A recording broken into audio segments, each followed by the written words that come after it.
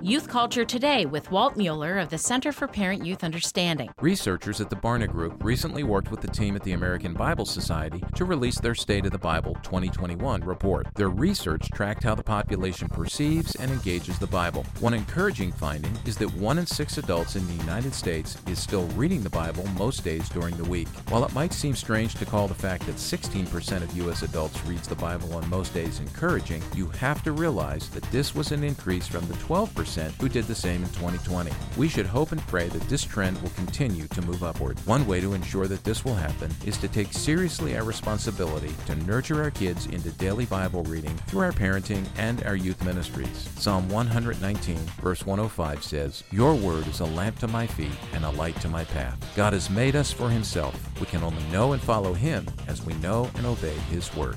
For more on youth culture, visit us on the web at cpyu.org.